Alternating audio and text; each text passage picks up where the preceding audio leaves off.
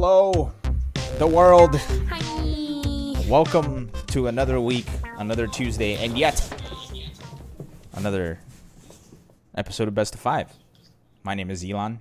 You can see it above right there. And I am joined I'm by... Sharpie. I'm the real host of this podcast. What's good, everybody? Thank you so much for coming back to Best of Five, hosted by me with, the secondary co-host who managed to make it here today. No, I'll leave. It's okay. You go ahead. We have a great show planned for you today, and I'm going to let my co-host start by naming the topics of engagement. Nope. Okay. Well, welcome back, everybody, to Best of Five, as always. I'm Sharpie, that was Elon, and we have a couple of topics to talk about today. We're going to start off some of the hottest news, obviously. Elon, do we want to talk about WePlay? Okay, fine. First, actually, so Steve unfortunately can't be here, but we do have a patented recap to happen. So let me pull this up here. There patented recap? Patented recap? Yes. Let's go. Unfortunately, Steve couldn't be here to do the recap, but everybody send Steve some love. Let's give Steve a round of applause and some hearts and whatever else it is that we can do to show love to Steve, because I don't know how to show affection. We have a recap. Yeah, Steve says send love to all of Minneapolis for sure. Everybody go check in on Minneapolis friends and make sure that you stay up to date on world current events so that you can be armed with the power of knowledge to fight injustice. Call your Congress people. All right. That was the politics version of the politics segment of the podcast. Let us go into the fighting game version of the podcast with a recap from Steve, who could not be here. We only had one event today. Or for this past week, rather, and it was the finals of the WePlay UFL Season 1 for Tekken 7. And, of course, the big name up at the top, he's back at it again, Arslan Ash, taking home the 15,000 smackaroos, winning the grand finals against a Wise Honey, another Pakistani, 10,000 smackaroos. Pakistan is still ridiculous at Tekken, it looks like. Took like a year and a half off, but they're still really good. Huh. Look at all that. And worthy of note, if you guys check on the bottom left there, Arslan Ash lost only one set all weekend. It was 1-2 versus Kuiper in the group stage. So, and for a total of 27-6 games. That's kind of crazy. Arslan Ash went into the hyperbolic time chamber, and he came out even crazier than when he went in. So we're all in danger. Coming up third, name we haven't seen on top threes in a while, JDCR. And the top four is Saint. I remember seeing a double KO over the weekend from JDCR and Saint, reminding us that they kind of had the monopoly on Tekken when Tekken 7 first reached consoles and became playable for all of us. So good to see those two back again. And there's Kuiper, tied for fifth with Fergus. Fergus back on the map. And then Daniel Mado and Kira rounding out the top 8. And that was WePlay UFL Season 1. Season 1. We now have all of our champions. As we can see, the Walk of Champions. We have Sonic Fox, Mortal Kombat 11. We have Woz taking it for Soul Calibur 6. And Arslan Ash rounding out the end of UFL Season 1. Sharpie, did you catch any of UFL Season 1? Unfortunately, I didn't. And that's not, I feel like, due to any fault of the tournament or anything, unfortunately, going on. I'm just working on a lot of projects right now, so my free time is so incredibly limited. Ugh. Yeah. I unfortunately don't have time to watch tournaments as much. You and I both. However, I did get to see a little bit of it here and there, and I gotta say, it's been a while since we've seen a well-produced, high-stakes type of tournament happen. And while this was an invitational, not necessarily an open bracket tournament, it still kind of felt like, it felt like watching fighting games on the weekend again, Mm-hmm. So I was super happy to see it. The production quality was great. As you know, we were looking at the this picture here, you can see the set that they had was really cool. So it's cool to see that games like Mortal Kombat 11, Soul Calibur, and Tekken were getting the spotlight. That actually looked CGI. Does it really? Yeah.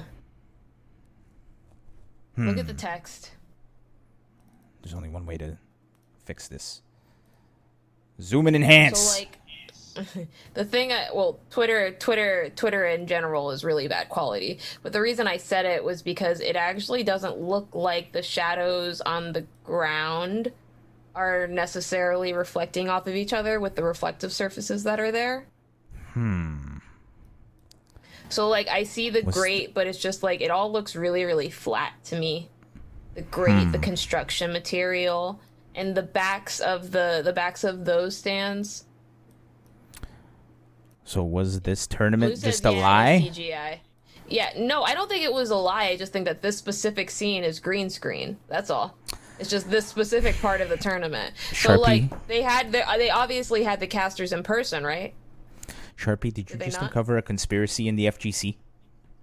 No, I'm just a production kid. Like, I run tournaments, and I would do something like that on, like, if I was running a Skullgirls tournament and I wanted it to look super nice right now and no one could do it in person, I would make a green screen literal backdrop. I would edit banners of the players, update their game and everything exactly like they did. If I had the budget, I would do that. Like, that's what it looks like to me. I'm sure it didn't look like that, obviously, to everybody watching, because someone grabbed a screenshot. It was like, yo, isn't this nice? Did UFL even happen? Or was it all CGI? No, UFL definitely happened. Am I happening? It's not flat, but I do think that, like, a lot of this would have been possible even without as big a budget as everyone talking about. But it has been a while since we've seen events at this caliber, I will say. And I don't know if that's just due to, like, I want to say quarantine fatigue, because I know that they're really talented online tournament organizers. Like, a big one that comes to mind is Ryan Price, otherwise known as BG Callisto, otherwise known as the Sausage King on YouTube. Like, he runs fantastic tournaments, and he works very, very hard to make sure that small games like Under Night, like BlazBlue, like Skullgirls, all of these games get a lot of attention in general when, like, offline events won't always run them. But it's also kind of weird, because if he ran his own online tournament, it would look better than, if not rival, like, some of the production at things like Evo. Like, and I know that for a fact, and no one would be able to tell at all that it was done all online. No one would be able to tell that at all. So it's like, when I see events like this, and I'm like, wow, this probably cost 3 times the cost that it needed to be, but I'm glad everyone got paid, type of thing. You know? Yep, I agree. That's what I see when I see these events now. But that's only because I literally work with so many people that, like, make it possible for these contracts and events to happen.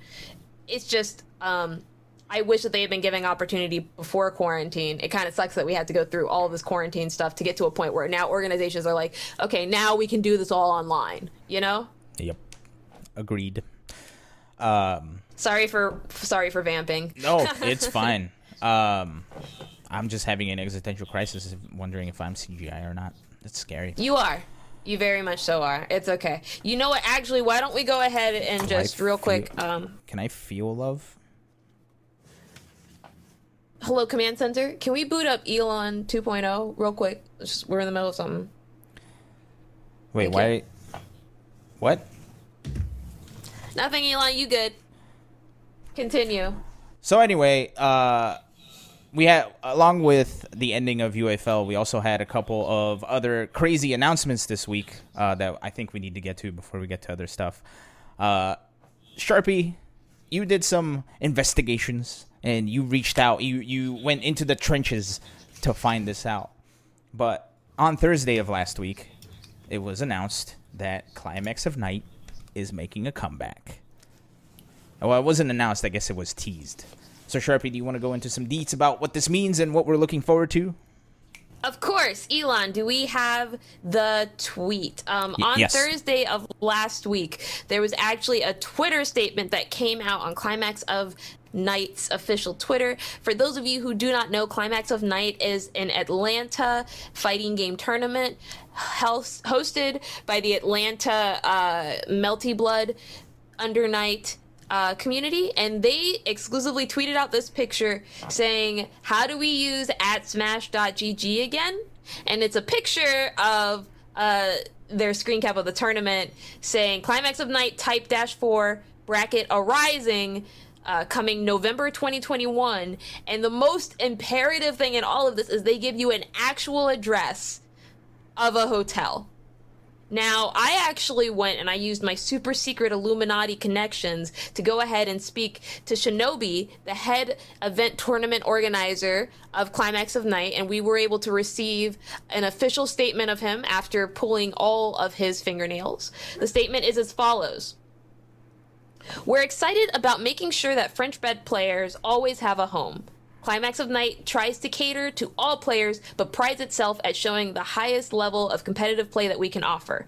The entire staff of Climax is working really hard to bring the event to life while keeping it as safe as possible for all event goers. We're working on it. TM. So, what I did ask for additional clarification on, for those of you who don't understand what that statement basically means, it is them actually confirming that they are going to have an offline tournament November of this year for Melty Blood, Undernight, and Dekigami, or I think I'm mispronouncing that game. I apologize. 1 second. I have the notes here. Dengeki.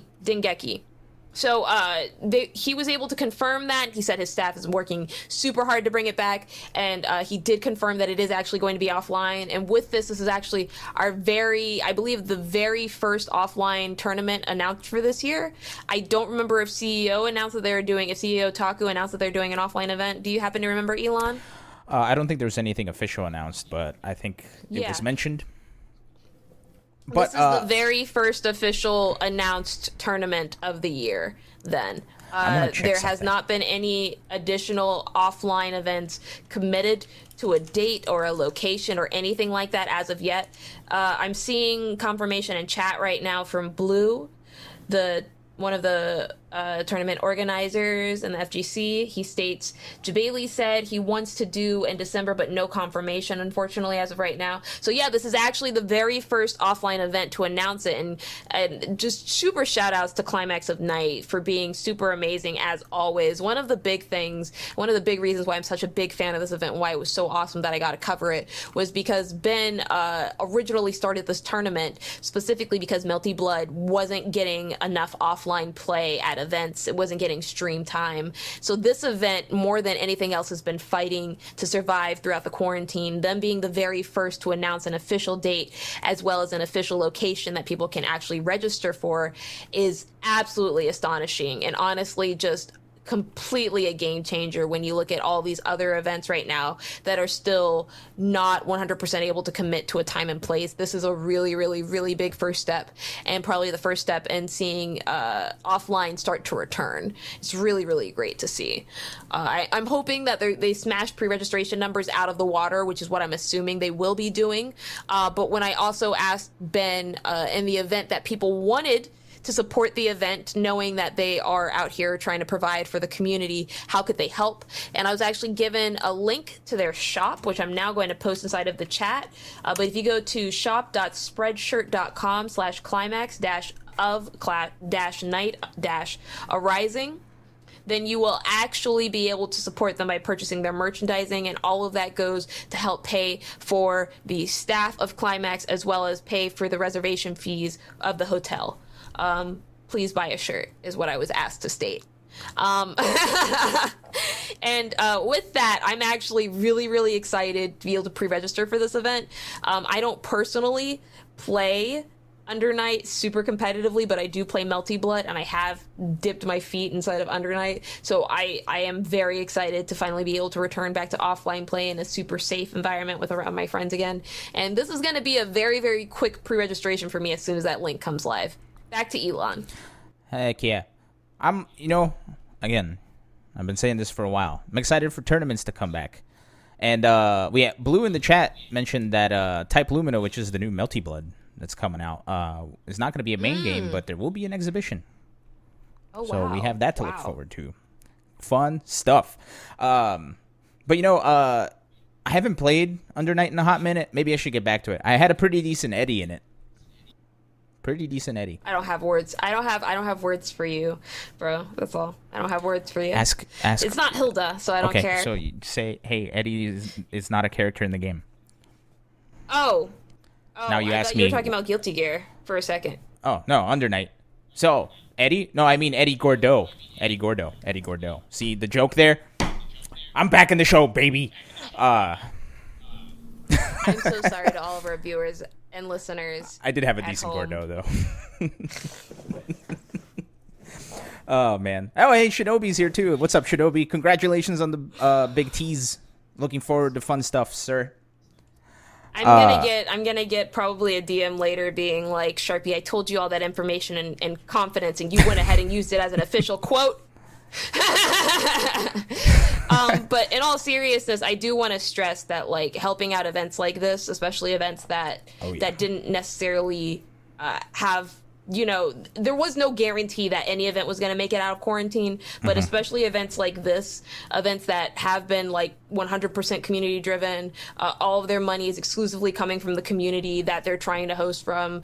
Events like that really do need help coming back, and it's incredibly important that if you love any of the games we talked about before, that you do actually go ahead and pre-register for Climax of Night. Go check them out at Night's Climax on Twitter, and even more to follow on their Discord, of course. Yep, and go pick up a shirt. I'm going to pick up myself a hoodie because I've been needing a hoodie. Bracket, buy a shirt and bracket. Yes. All right. Exciting stuff.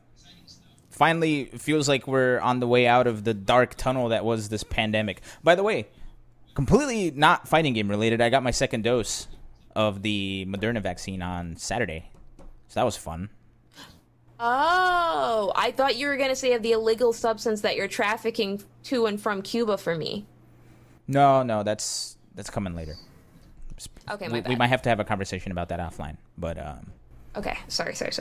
keep that one on the That's private awesome, side. though. You know, everybody getting vaccinated is important to us returning back to our daily events. And as always, here at Best of Five, we do recommend that as soon as you are able to, you go ahead and get vaccinated. Yep, and it was so funny because the lady who did the injection was so good at it that for like my entire drive home, I was convinced I didn't get the vaccine because I didn't feel it go into my arm at all. And then a couple hours later, my arm started getting sore, and I'm like, all right, I got the vaccine. I'm pretty sure it's because you're only CGI, Elon, and we're working on that. Wait, what? It's a callback. Oh. We did it. The earlier one, you said you were CGI. Because what's real?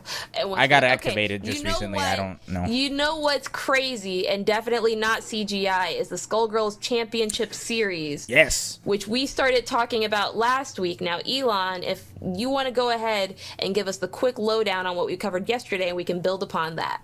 Well, yesterday we didn't cover anything, but we were here last week. I meant last week, yeah. I do the same thing, I'm pointing it out because All right, here we go. This is what we covered last week. We have the initial details for the Skullgirls Championship Series. So the SGCS? I don't know how we're doing the acronym. The council is going to have to get back to us on that one. SGCS is correct. SGCS? Okay. Thank you, council. So they're going to have 3 blockbuster tournaments. These are going to be basically the majors. One in the spring, one in the summer, one in the fall. It's going to have a 2,500 Smackaroo prize pool for each. For each blockbuster. There's going to be a spring qualifier from April 16th to 17th, which is this coming weekend. Everybody get ready. The spring blockbuster is going to be April 24th, and then the summer and fall blockbusters are still to be announced. They have multiple minor tournaments throughout the year where top 3 results count towards player standings. We still don't have any information on those. And we have a 16-player finals with 10,000 Smackaroos on the line. That's really exciting. That's a huge number. And the top 8 from point standing, plus 8 finishers from last chance qualifiers. That's incredible. I'm looking forward to all this. And unfortunately, Sharpie, you weren't able to hang out with us last week when we were covering this, but you being the voice of Skullgirls on this show, and I think for a lot more than just this show, I want to get your thoughts. What do you think about Skullgirls finally getting an official championship series and the amount of money that's going into it? Are you excited? What's going through your mind? So back in 2016, I actually ran the Skullgirls Tour, which was the very first official community circuit pro tournament for Skullgirls. So, I mean, this is just part 2 with more money. That's... I don't know what you want me to say here. It's great. Okay, look, official answer. It's great. It's great that that this is happening again at a point in time when Skullgirls is going through a quote unquote revival. A lot of people didn't think that Skullgirls was going to still be around, I suppose, like 11, 12 years later, and yet here we are. Fantastic and living, sweetheart. 21 yet again, baby. Yes. You may have thought we died, but we did not. Yes. Anyway, in all seriousness, it's really great to see that, outside companies still recognize that Skullgirls is a very large IP with a very active community base of both mobile and console, as well as PC gamers, and we are a community that loves to support our game across the board. I want to shout out Hidden Variable, of course, because the real reason why Skullgirls is going through a lot of this revival and why we're able to come out with all these new characters and these tours and everything is because the mobile company, Hidden Variable, worked very, very hard to raise enough money and promised us that if they were successful, we would get Annie, and that's what happened. So it's really nice to see that type of mutual relationship come from mobile gaming and the console gaming world. But even more importantly, I think it's really nice to see Hidden Variable kind of take the realms and start promoting fighting games, even though they're working on a mobile game, because that's really been helping the Skullgirls community a lot, is a lot of the sacrifices that Hidden Variable has made to make sure that Skullgirls Second Encore is still very successful and very active, even so far as basically creating this tour and in coordination with, I think it was like, I don't remember who is working on it, and unfortunately I'm under NDA, so I can't delve too much into the specifics, but shout outs to the community running that officially, because that really, really helps our community more forward than anything. And I do want to state I am commentating the spring finals. I'm sorry, not the spring finals, the thing this weekend on the 16th. The qualifier? 17th, so definitely check it out. Yeah, I'm commentating the qualifier, so definitely check it out. I'm really excited. It's going to be the very first time I've commentated Skullgirls since I started playing again, actually. So it's going to be really, really nice. Last year I was excited to commentate Skullgirls at EVO and Skullgirls at EVO Japan. That didn't happen, so I'm really excited to get an opportunity to commentate the game during the second coming of the Pro Tour.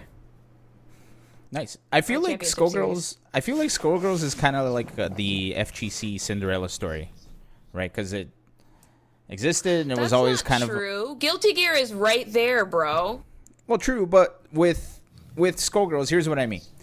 With Skullgirls, it existed and it always had like its very loyal fan base, very like where they all like the FGC and Skullgirls almost didn't mesh too much in the very beginning, right? Because I remember going to tournaments and seeing like the Skullgirls corner, and like nobody would be going in and out from there to other games. It just felt like it was a very mutually, or not mutually, but it was just felt like it was a very like exclusive thing, not by the fault of their own.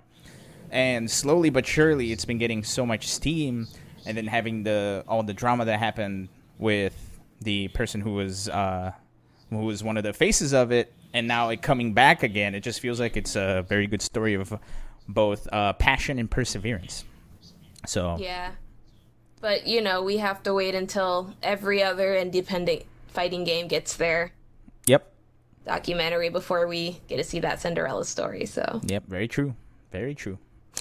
It's always really funny to me because it only feels like what ends up happening is people remember that Skullgirls is around not when we're at our highest, but when we're at our lowest. Mm-hmm. Like, you know what I mean? Because all of the stuff that happened last year with everything was the very first time that me, one of the people who was considered like a community leader and face of Skullgirls was asked to do a lot of things by a lot of people, not just like appear on this show, but talk to a lot of people about a lot of things. That was when everyone realized it, when everyone was like, ooh, can't believe that happened with Skullgirls, let's get Sharpie, you know? Yep. So it's kind of crazy to see everyone like really, really happy that good things are happening to us, because it's like, it's nice to see good things happen for all the people that continued staying in the community even when things got rough. Yeah.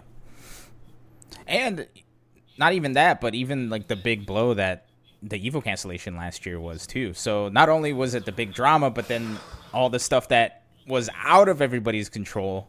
Well, I don't know if out of everybody's control is the right term, but the stuff that we couldn't was outside of the change. Community, outside of the Skullgirls community in general. Yeah, yes.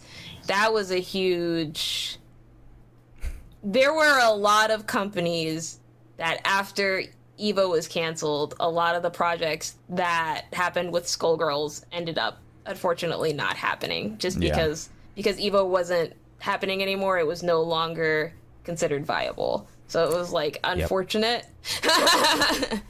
Yeah, and it like really you said, unfortunate. People hit me up too. They were like, "Sharpie, if you want to run a tournament, we'll promote that." I was like, "Bro, like, I'm tired. Like, I am tired. The person, she's tired right now, and like, y'all just are putting me through the ringer, and I need to breathe." Sharpie needs a nap time. 100%.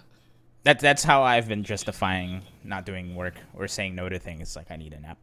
Yeah. But anyway, I just tell people that, like, literally, you know, they play grapplers so that I don't even know how they got the number. That's what I usually tell people. It's a good strat. I'm going to remember that one. But anyway, so exciting. Skullgirls official tournament. Big money. Points. Good things. Hooray. Let's move on. Sharpie, one other thing we wanted to get your thoughts on. Last week, we talked about Shanty being out. Have you gotten a chance to play? What are your thoughts on the Shanty, since you're the Fighting Herds expert? Oh, my God. I'm so glad that you asked me. Okay, I just want to say, Shanty is probably the most fair, most balanced character I've ever played in my entire life, and in no way, shape, or form needs to be nerfed. And I actually just want to thank Main Six for coming out with a very balanced character that, if anything, needs buffs. You know, honestly, it's really nice to see super honest gameplay in a world where so many people play grapplers, you know?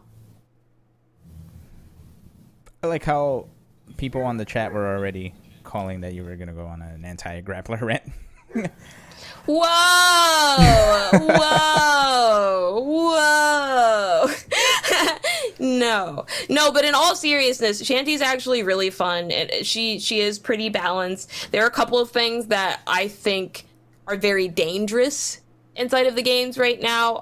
She has a weird wall bounce mechanic that kind of ignores a lot of the juggling decay, and it gets to be problematic if played at a high level. But to be very honest with you, I don't think anyone's been able to like necessarily quote unquote break it yet. So there's some really cool things that she can do in addition to like ignoring like I said, wall bouncing, OTG, very basic fundamental fighting game mechanics inside of the game. I think she's very balanced. I do. As of right now, do I think this character is balanced? Yes. Do I think she has the ability to be broken? Yes. But like, that's almost every single character before they're played at a super high niche level. There are a lot of interactions to be figured out. And as of right now, I haven't personally been able to break her. So super grats to that Main Six. I've been doing nothing but playing that game. Like after Shanty came out, I spent like maybe the first 3 days exclusively playing while I was working. Sorry to my job. Please don't fire me, my job. Because I know y'all listen to the podcast. Please do not fire me. I promise I was working while I was playing. Me too.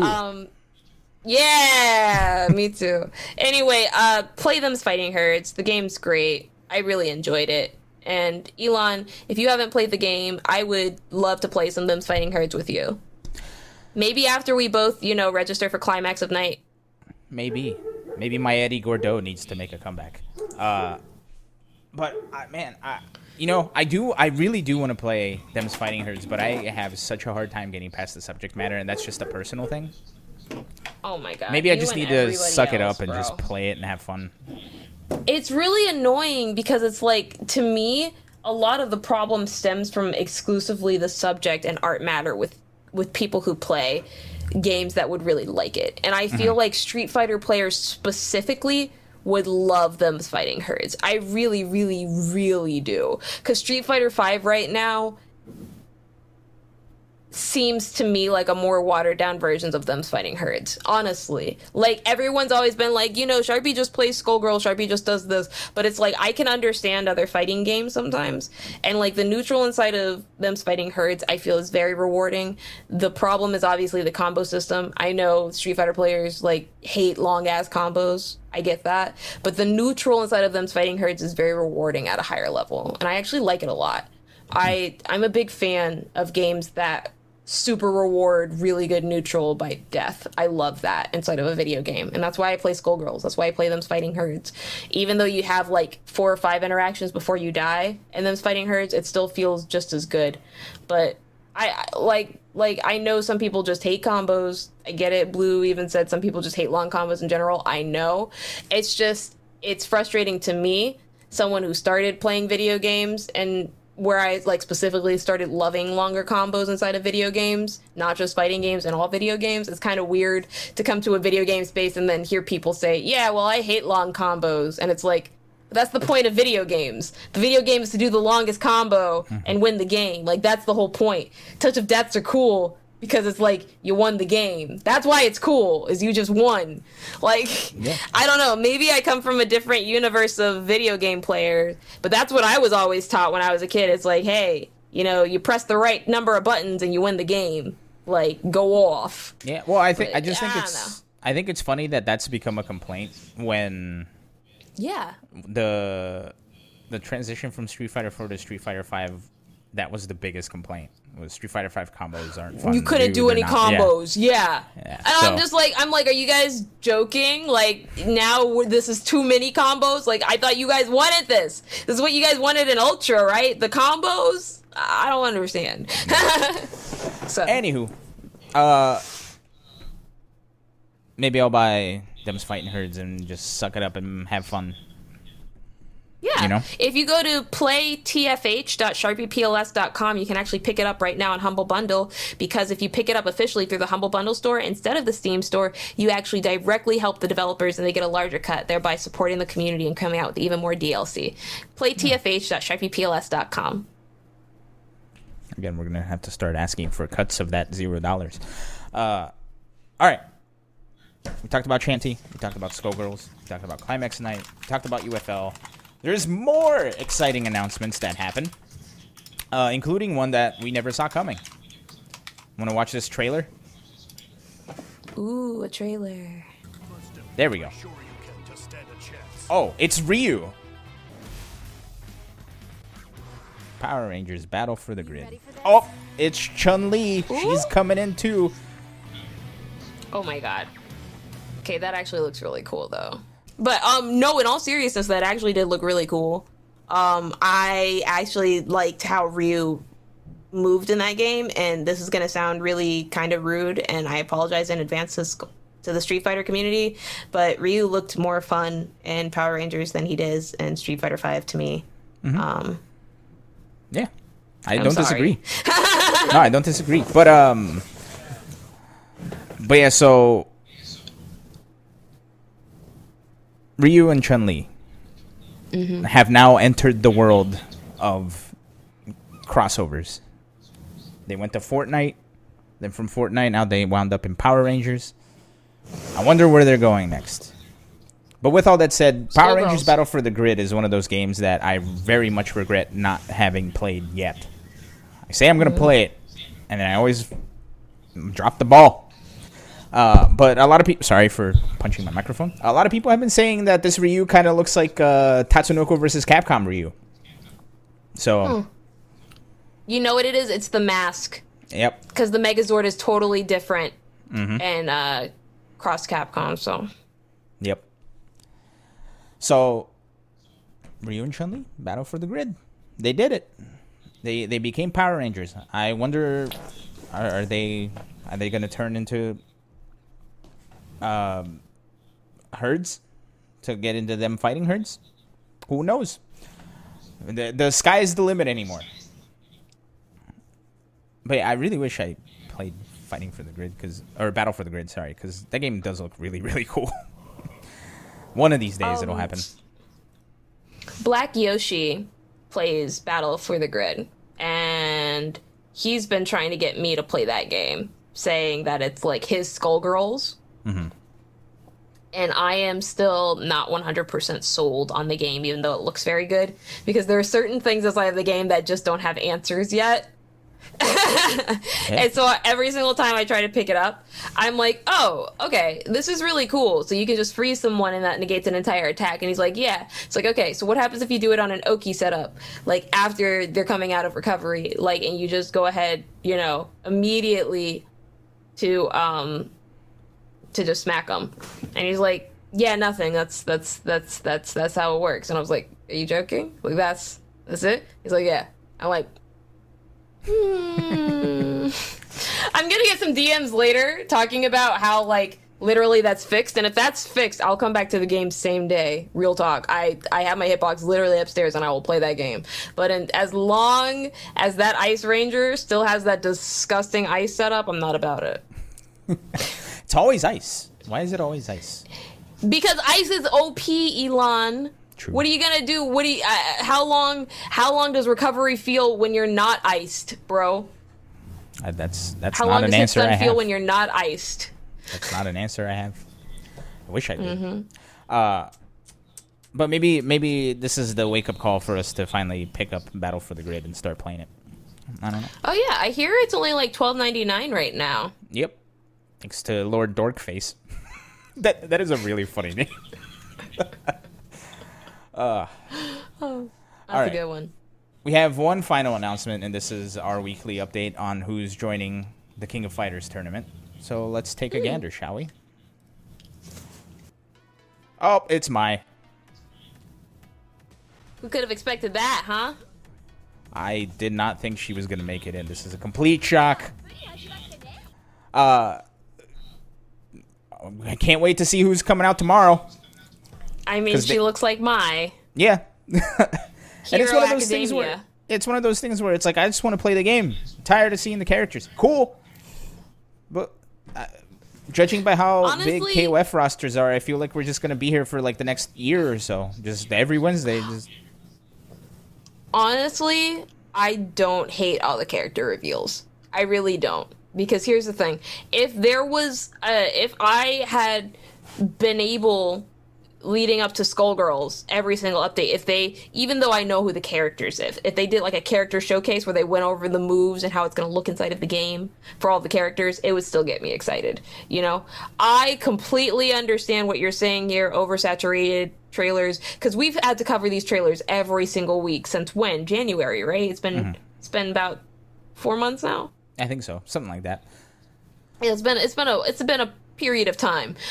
So like I get it, but I also feel like, wow, one, this development team has been doing amazing jobs rendering every single one of these fighting game characters, because that's not an easy thing. Yep. Two, all of these characters look so beautiful in the actual game. Imagine getting personalized gameplay of the character that you're going to play. Yes, we knew Andy was going to be, wow. Andy? Yes, we knew Mai was going to be inside of the game. You know what I mean? Everyone knew it. Did we know what she was going to look like? Also, yes. But isn't it great to actually physically see how she's going to look inside of the game doing these moves? Super yes. Like, it's really easy to complain, I feel, when we keep getting all of this free content. But it's also like, man, she looked good. And I'm reminded yet again, I should play KOF. I really, really, really, really should.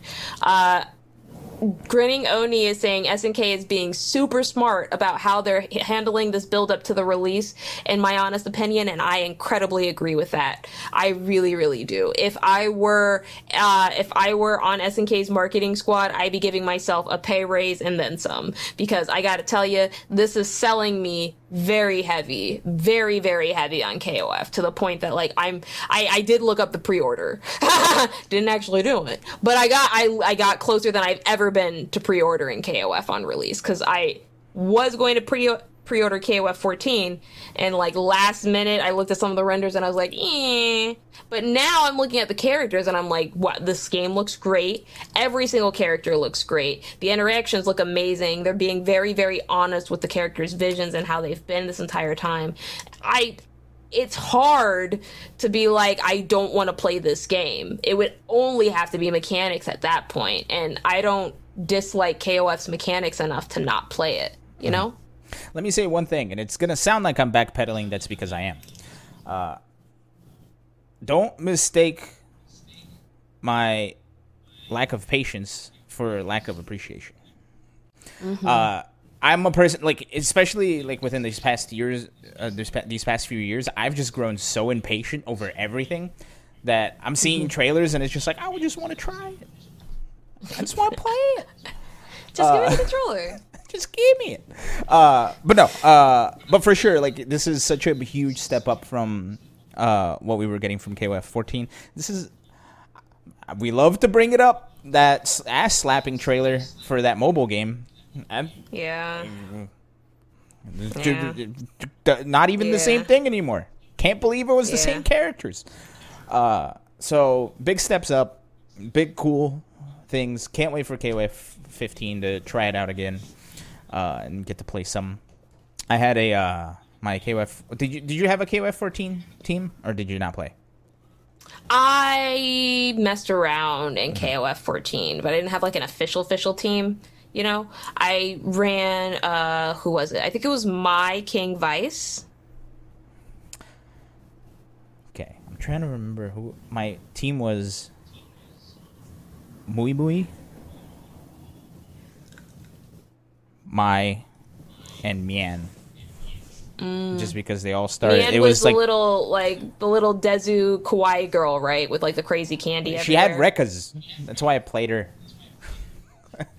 and then there was the mask lady, who I think was Mian, and then I only picked it because saying the team name was so much fun. It was Mui Mui Mian Mai. I had a blast. That's fun. I like the idea of KOF. It's hard for me because I play like team fighters, you know, and like as soon as I was like, man, I need something besides Skullgirls, everyone was like, KOF's gonna be great, and I played it and I was like, this isn't a like team fighter, is it? And they're like, yeah, and I'm like, you know, man, if only Marvel Infinite was still around. You know. I actually really like Marvel. You know, actually, that does actually bring something that I would like to kind of talk about. Go for it, because that was the last thing we had to discuss. So, I know. Elon, you remember earlier last year when we heard like rumblings about Project L, and I must have said it now several hundred times on this podcast, but I really don't feel comfortable talking about Project L before we get any actual gameplay and before we actually get to play the game. And I've said this because of what happened with MVCI.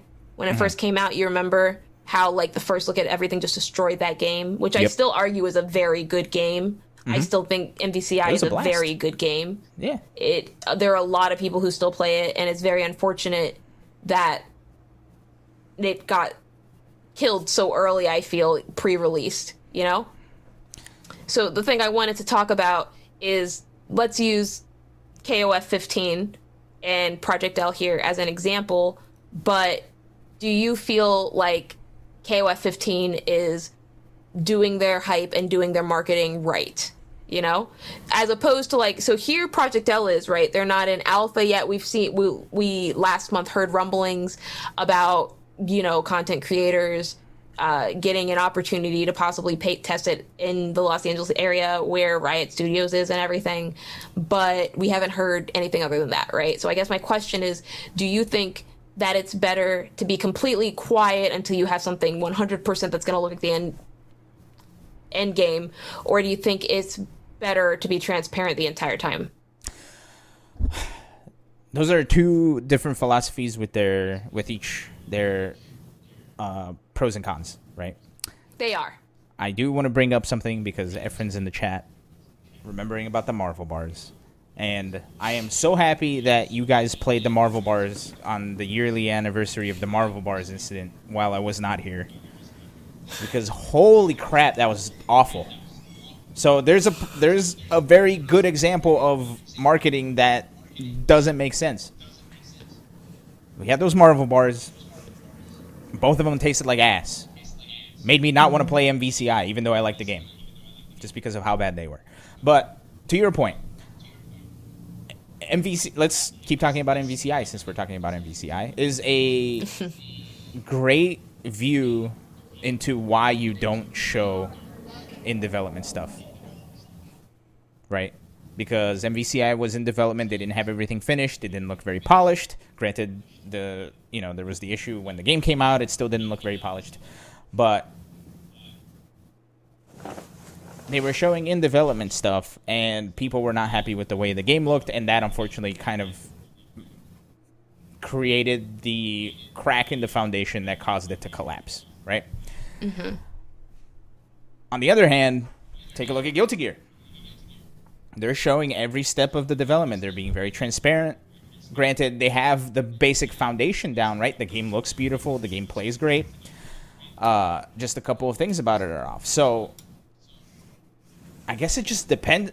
I guess it just depends on what you want out of the game, right? What's the voice of the game, right? Because for something like Marvel vs. Capcom, it's a very visually fantastic game, right? Because you have beams going everywhere, and you have characters that you immediately recognize flying all over the place, and there's a lot happening. You could it's very argue high that octane. for any fighting game, though. I feel like that argument isn't entirely fair about it being a visual game, because every fighting game is a very visual game. The very first thing any fighting game player will tell you that they love about their game is the way it looks. So I think I'm sorry. Sorry, I just wanted to clarify. I think what I meant is visually busy, right? Because with something like Marvel vs. Capcom Infinite, there's a lot going on. Something like Street Fighter, it's just two people moving around, or something like Skullgirls. Totally Everything is just like in that one little space. And there's a lot going on in that little space. But and something like Guilty Gear, it's unlike Marvel vs. Capcom, where with Marvel vs. Capcom, there's a lot every part of the screen is something that can happen at any moment. Mm-hmm. With something like Guilty Gear, everything is just focused down into one very tiny section of the screen at a time, and there's a lot happening there, but it's not the whole plethora of the screen, right? So it's a different type of busy. Thank you, Blue. So I think it just straight up depends on what game you're trying to make and what you have to present, right? And I think the other part of it, too, of why Marvel vs. Capcom didn't, the marketing for it before the game came out caused so much damage, is because Capcom wasn't entirely transparent with what they were showing, right? With Guilty Gear, they're like, hey, this is what the game looks like right now. We're still working on it. There's still more to come. Here's what we're working on. Here's what we're aiming for. With Capcom, they were like, Here's a demo. Enjoy. See you next month. Right? Yeah. So I guess it depends on what kind of voice you're trying to show or what you're trying to portray, and it also depends on how you do it. But I think both, like the Project L thing, it's like we know it's coming. We don't know what it looks like, but hey, when it comes out, we might have something absolutely amazing in our hands. Right? And maybe right now it looks like something they don't want to present. So I'm really hoping that we don't necessarily get I like Riot's games. You know what I mean? I may not always be okay with some of the practices that Riot does with their employees, but I like their games. I like League, I like Runeterra, I like what's it called? Teamfight TFT. Tactics? Yeah, there we go. I like their games. So I'm excited for the fighting game, but I'm also I'm really hoping that they do the whole transparency in their patch notes and with the development of the game like they have for League of Legends and for Runeterra. Because every single step Oh, Valorant is also, thank you, Blue. Yes, Valorant. I haven't played Valorant as much because I'm not an FPS player, but yeah, Valorant is a good game. I could talk about Valorant. I've always felt that it's one of those things where Riot has a pretty good standard when it comes to being a certain amount of transparent with their audience. I'm just concerned because I know the fighting game community kind of isn't used to transparency at a large scale in big fighting games, right? Like the Skullgirls community is very used to it. I want to say the Them's Fighting Herds community, the KI community is all very used to it. But there's also a type of entitlement that you get in communities like that starts to hurt the publisher and the community at large and the developers, right? And it makes the developers not want to be transparent anymore. So my concern is that, like, by being transparent after the game starts to come out and by telling us stuff, they open themselves up to the type of, like, harassment that you see, like, you know, with KI and with people being super mad that something's not fair or something like that, I guess, is what I'm trying to say. Does that make sense? Mm-hmm. Yeah. It's like a semi-big fear that I have when it comes to the game. And I don't know if it's 100% founded because Riot is such a big company. And I know that, like, when they bought, what's it called? Rising Thunder, when they created Project L, I know they're going to have, like, you know, thick skin and not really care at all about it.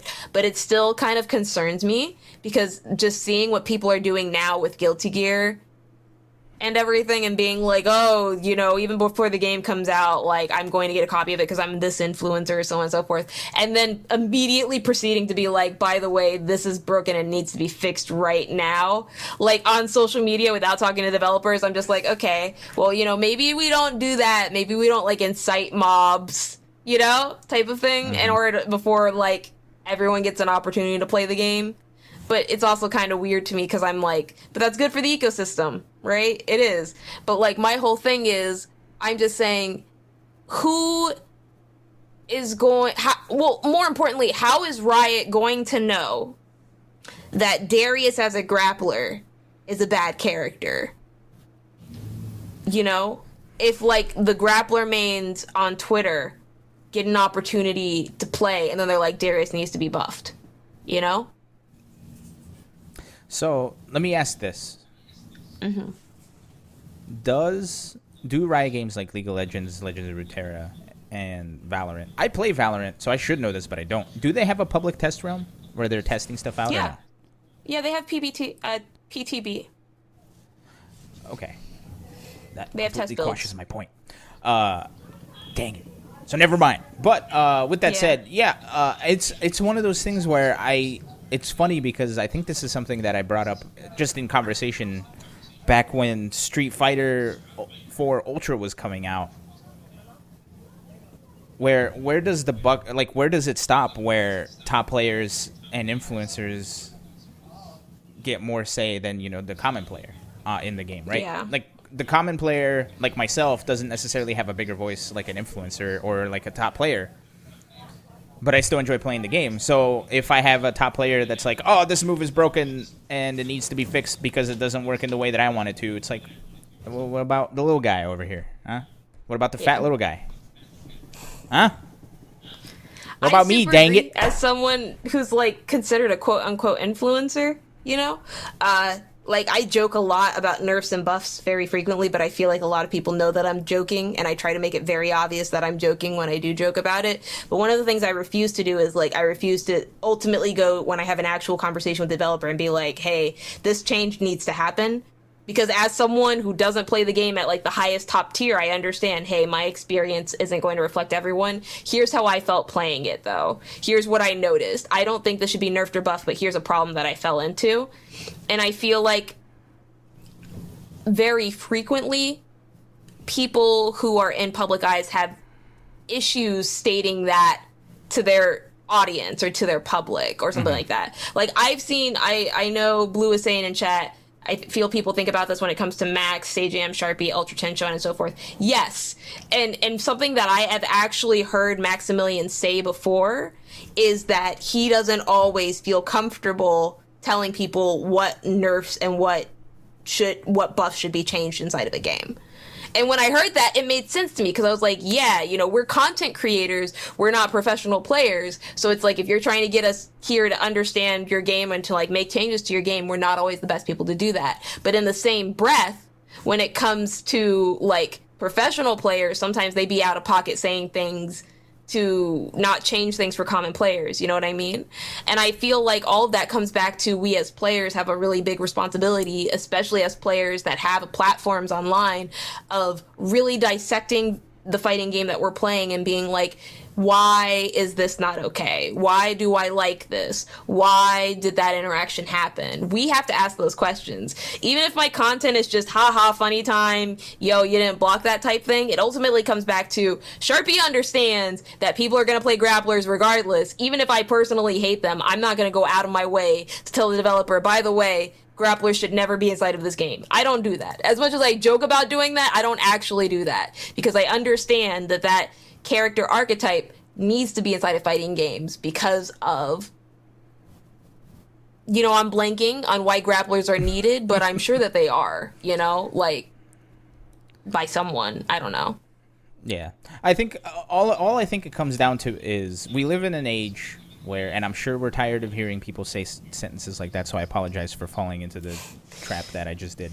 But we live in a time where game developers are trying to please a consumer, but they're also trying to please influencers and top players, right? Mm-hmm. Because ultimately that's marketing. That's free marketing. Mm-hmm.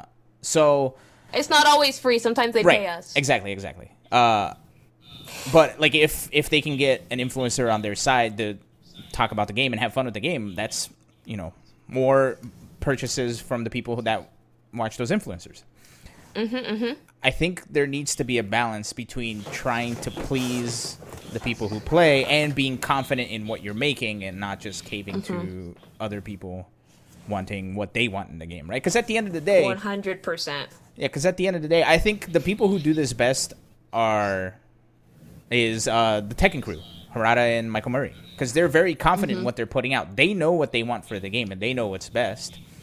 Do they take opinions from people? Absolutely. But it doesn't ultimately like completely cause them to back off of what they wanted to do in the first place, right? Because they're not trying to be at the whim of the people who have big voices in our community. But they're confident in what they're making and they know what they're doing. Don't ask me for Yeah. On my end. Sorry about that edit, by the way, Steve. Sorry about that. It was good because we said it at the same time, so I think it'll be all right. The exact same time. It was very nice. So I think that's just my personal fear on video games in general, not just fighting games. It's that people aren't confident enough in what they have, and they try too hard to please the bigger voices without thinking of everybody else. Anyway, sorry for that rant. No, that's awesome. That was actually the conversation I wanted to provoke from that early, expansive kind of, you know, open question.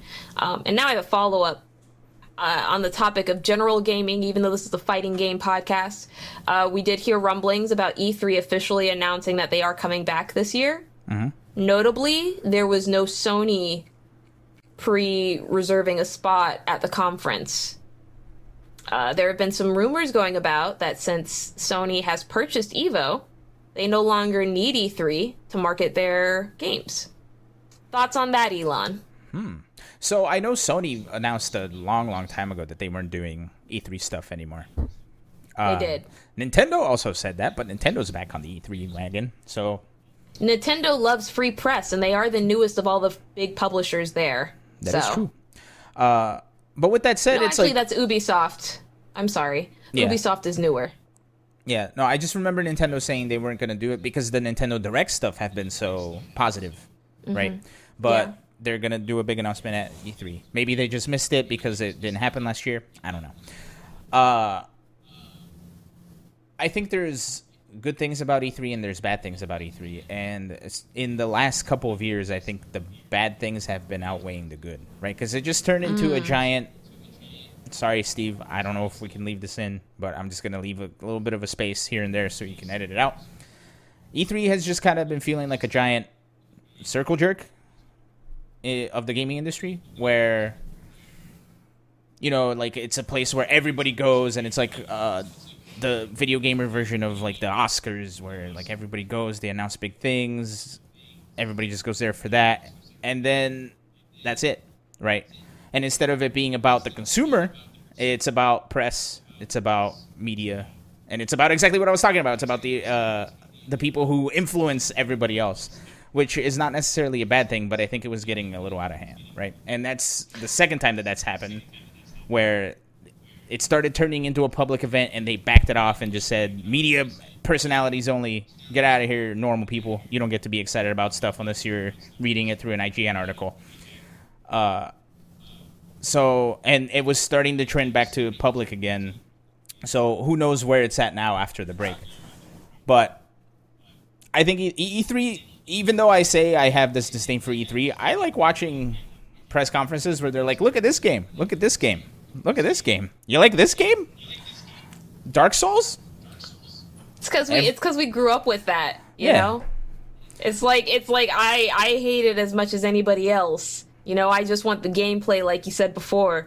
But they throw a really cute little trailer up there for, like, some old game that I haven't played in forever, and my nostalgia's, like, kicks in. And it's like I'm at 3,000% nostalgia and 1% disdain, and that disdain just has to hold it for a little bit. And you know? I'm a sucker for it. And if it wasn't for E3, we wouldn't have gotten the miracle that is Bugsnax. That Bugsnax reveal...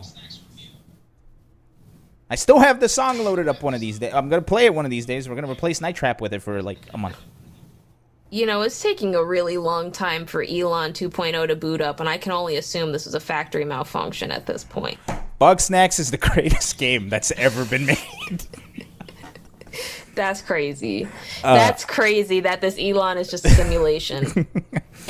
Anyway, in all seriousness, I also agree with you. Sony did obviously state a couple of years back that they weren't going to participate in E3 anymore.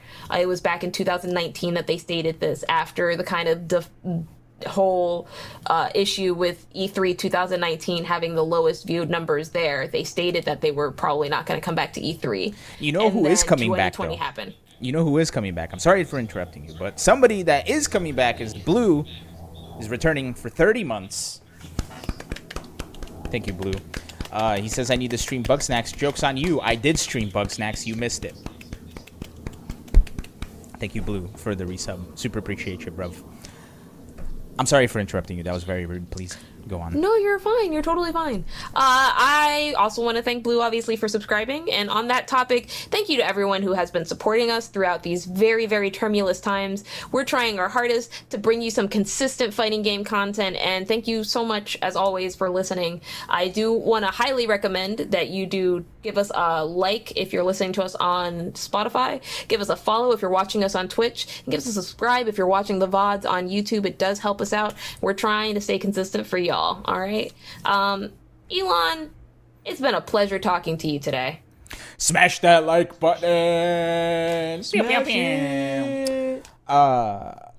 Do you think we have 13 minutes? Do you think with the purchase of Evo, Sony's purchase of Evo, and we do have to remember it's a partnership between Sony and that other company whose name I currently don't remember. RTS, thank you. Do you think Evo is going to turn into the Capcom Cup at PlayStation Experience, if PlayStation Experience ever comes back? You know, it's hard for me to say yes, even though I feel like it would be very easy for it to, you know? It's hard for me to say yes, because like I stated before, and the last time that we covered the news about the Sony acquisition, I believe that both Tony and Tom Cannon wouldn't have given up their vision of Evo unless they believed that the community would be the same for it. So it's really hard for me to see the event change from being about competitive fighting games to exclusively being about showcasing Sony stuff, you know? But in the same breath, I can understand from a marketing point of view that being very, very smart by Sony to do, because tech would be so easily and positively received at a competitive gaming event. Now, here's why I bring that up, too. And to your point, let's look at the history of Sony PlayStation experiences. We had the first, I think we had 3, and then they stopped. We had one Capcom Cup event at one of them, and then I think the year after they were no longer at Sony PlayStation Experience, and then the year after that, no more PlayStation Experience. They decided to do away with PlayStation Experience. I think it was 2018. Why did they do that? It's a big Sony celebration. What happened? Were they not selling enough tickets? Were they not making that money back? What's going on? With something like EVO, where those events can nest themselves in each other, where it's not necessarily one event taking precedence over the other, but for example, let's say that the ballroom inside the Mandalay Bay, half of it is EVO, half of it is the Sony experience, still get the big finals on Sunday, not affected. The event happens just within that PlayStation experience capsule. I think it's a great thing. It's a great way for Sony to justify having something like a PlayStation experience when you have that guaranteed number of, like, I remember last EVO I went, there were 2,000 entrants in Street Fighter V, 1,000 plus entrants in Tekken. Doing away with the fact that they have crossover, that's 3,000 people right there. I don't know what the PlayStation experience numbers were. What I do know is more important than those 3,000 people is the 39-month strength that Ace King Offsuit has subscribed at Tier 1 for. Thank you so much, Still Steve. not the longest. For his own show, Not still in not the any way, longest. shape, or form. He's trying. He's trying to get up there. Yeah, but to Steve's point also, he says EVO isn't big enough to take that mantle for Sony, but Capcom Cup was, but he says it's esports only. So we've seen PlayStation starting to do a lot of tournaments. They were streaming a Mortal Kombat 11 tournament earlier today. Is this their way of kind of cornering the esports market? Going to be the first big developer to be like Sony esports. Right. Who knows? The real question should be whether or not we're going to get that Twisted Metal tournament now. I want Twisted Metal back. Thought you wanted Bug Snacks, my guy. What happened to Bug I Snacks? have Bug Snacks. I actually dug this out just the other day. Twisted Metal Black, baby. It had the online. Oh my god, it did have the online. That was actually the very first Twisted Metal game I ever played. I had 2, I think, as a kid.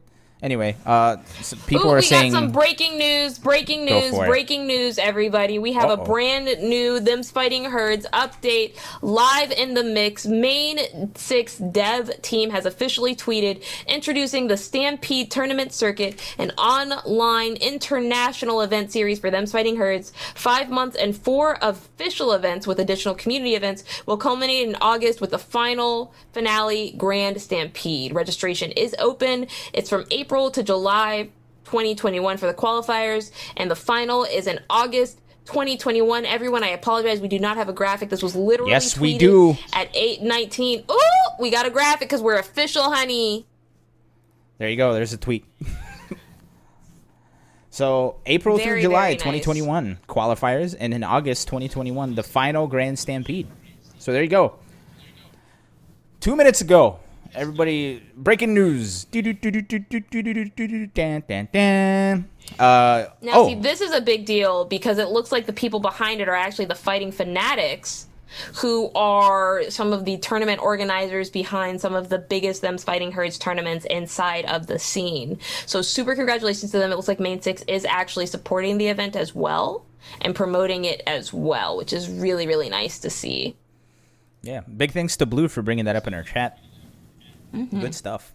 Well, we got a big announcement right at the end. Big surprise announcement.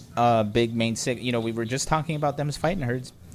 So there you go. Now, them's fighting herds is them's fighting circuits. Them's fighting tournaments. Anyway, I think we have reached the end of our rope for this episode. And by rope, I mean we've run out of things to talk about. Not necessarily sanity. Se terminó nuestro amor finito. Mis amigos. Are we going to get DMCA'd for this?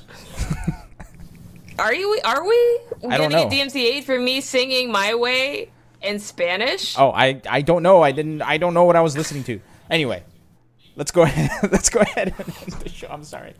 It was beautiful. I'm sorry. Anywho, for this week, this has been Best of 5. Sorry for cutting it so short and abruptly.